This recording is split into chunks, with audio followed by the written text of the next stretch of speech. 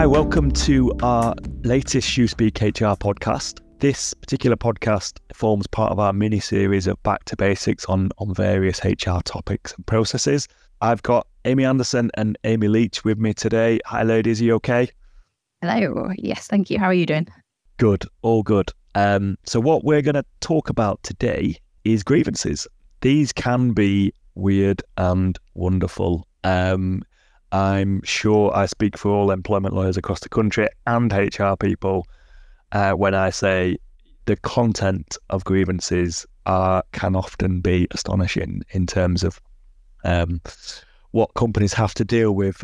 So what we're going to look at today, and I think this is a helpful episode for both newbies to the HR world and, you know, kind of those more experienced people within the HR fraternity, is, you know, kind of grievance procedures, how they work. So Amy Leech, do you want to start off explaining to us what a grievance is? Yeah, sure. Thanks, Andy. And I'm sure for some employers, they probably are fully aware of what a grievance is and may have had to deal with, like you say, many weird and wonderful ones. So kind of ACAS defines grievances as concerns, problems or complaints that employees raise with their employers.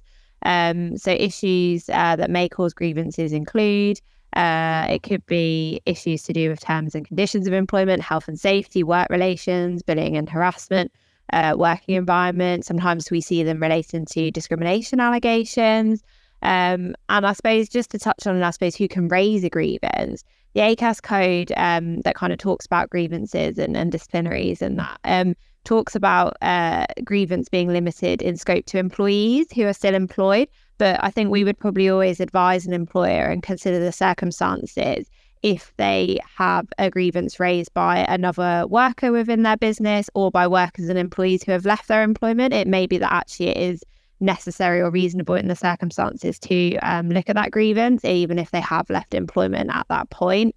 I think it's probably also worth saying that it's good practice for employers to provide a clear route/process so all members of staff to raise issues, particularly if the issues relate to, say, discrimination, harassment and victimisation in the workplace.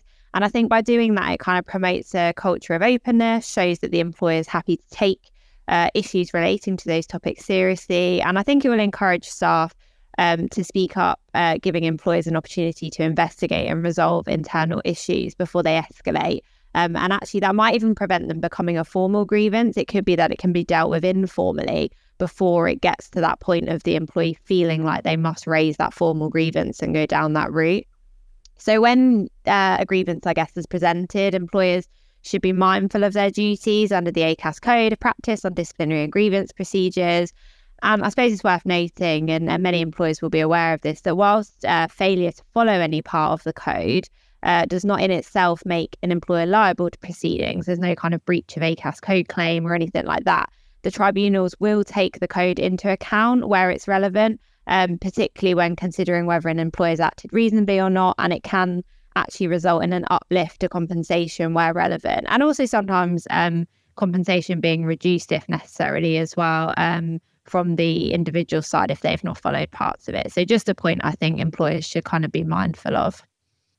And the thing I'd say as well is sometimes grievances can be missed, especially in this kind of digital world where we all live, where lots of emails land and come, and, you know, so, and that doesn't always lead to a problem, but it can if it's missed. And to your point, Amy, it effectively sometimes something what could appear to be a grievance isn't, you know, kind of, that's not the intention of the employee who's raised that particular complaint. But by asking the question, you know, kind of, do you want to pursue this as a formal grievance?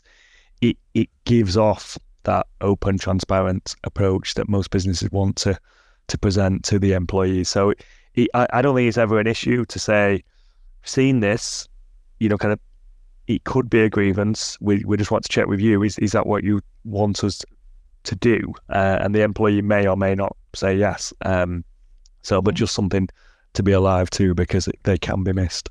Yeah, I agree with you. The procedure then, Amy. I was just going to say, I agree with you in terms of grievances sometimes being missed. I think people that are working in HR obviously are very experienced in dealing with grievance, but I think sometimes if you have more junior managers who might potentially be that first line of contact, they get something which a HR professional would immediately think, oh, is this potentially a grievance, but they don't recognise it as such.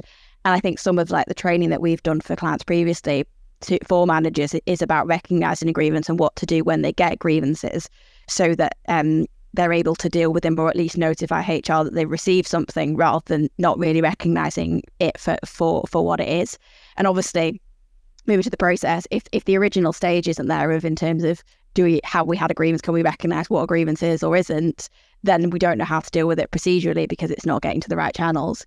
So I think, as Amy said, ideally as she alluded to, ideally we want to treat grievances informally. And I think that also links into your point, Andy, about asking the question is, do you want this to be treated as a formal grievance?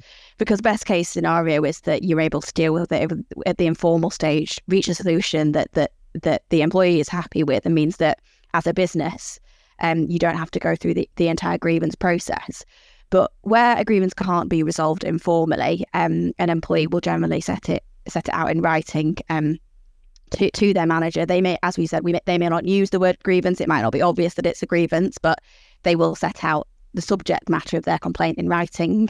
As a business, you would then need to acknowledge that and then try and arrange a meeting with that individual to discuss their complaint, discuss their grievance in a bit more detail. I think depending on the nature of the grievance, as a business, you might want to think about what additional support or arrangements that you could put in place for the employee whilst the grievance is ongoing. But that will largely depend upon the subject matter of the grievance. After you've held the initial meeting with the employee, the business will then need to carry out a further investigation to understand what the employee's complaint is and whether they think it's a valid complaint that needs to be upheld, or whether or not that they're not going to uphold the grievance because of the investigation that they've carried out.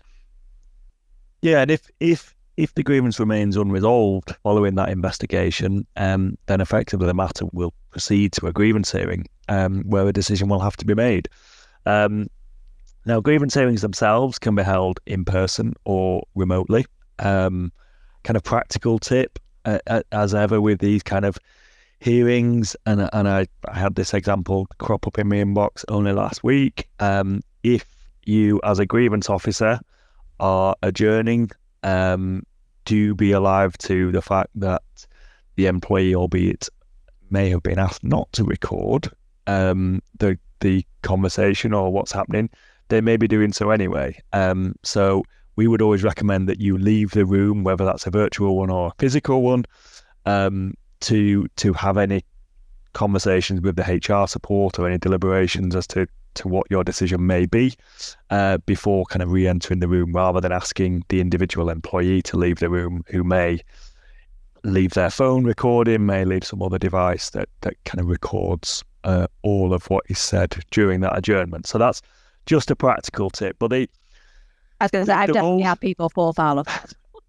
Yeah, it happens far more frequently than people anticipate, and I guess that's the advancement of technology and people having very small devices that can record what is or isn't being said. So, yeah, the roles of the grievance investigator and decision maker can actually be combined, and I don't think that's a bad thing, because actually for the decision maker to fully understand what's gone on, they often need to do quite a lot of the investigating as well. So, but so that may be a process that is relatively smooth, and you don't necessarily get that in the disciplinary process where you have distinctions.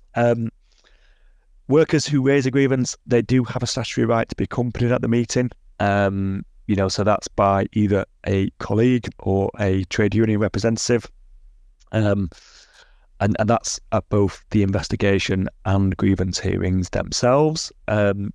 Probably worth just sense checking your own policies on that to make sure that is covered off.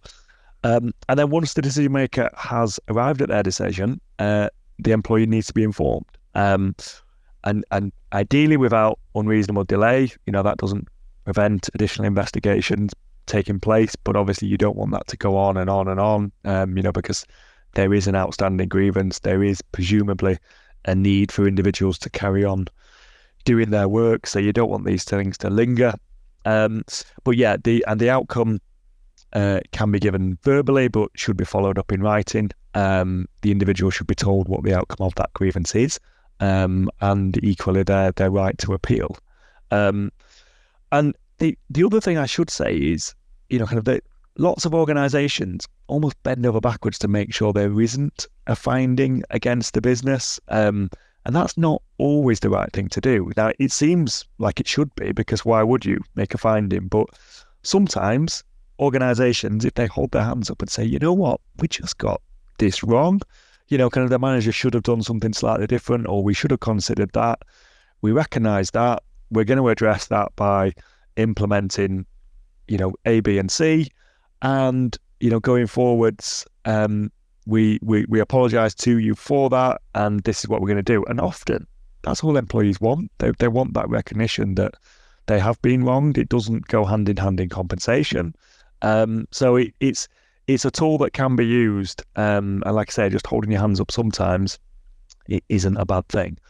The other thing to be alive to as well, again, more practical tip, and one that certainly ACAS recommends, and I suspect most organisations do, is but to keep a written record of these grievances so that you understand, kind of what has gone on, when it went on, and, have a pack of all the relevant information along with the outcome letter, because sometimes the grievance can be the start to an elongated process where, the individual ultimately ends up in a tribunal. And if you just discard everything at an early stage thinking, oh, well, that's all resolved now, that can be problematic if actually the issues don't fully resolve themselves and there continues to be an issue, and, kind of you don't have then the full backstory of evidence.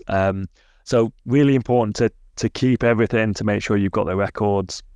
And the other thing is, kind of having that information available may mean if, the grievance has been raised against Joe Bloggs, and then in the future there's another grievance raised against the same Joe Bloggs, there could be a pattern that the organisation needs to keep on top of to make sure that, kind of actually, kind of Joe Bloggs in that particular example is a problem child and is somebody that we need to, kind of address, kind of whether that's by a disciplinary or coaching or training. But it's something, if you just discard everything as soon as you've done the grievance, then you wouldn't necessarily be able to kind of create that picture going forward. So that brings us to the conclusion of our quick refresher on grievances. Like I say, we describe it as back to basics, but they can, kind of ultimately deal with very complicated issues. So, kind of it is just worth taking your time, considering the grievance fully, making sure the process is followed. But if anybody wants to share any war stories with us about the most weird and wonderful grievances they've received, we would gladly receive those. So, do get in touch on that or any other matter with us at shoospeakhr at shoosmiths.co.uk. But in the meantime, thanks for listening. Thanks, Amy's. Thanks, both.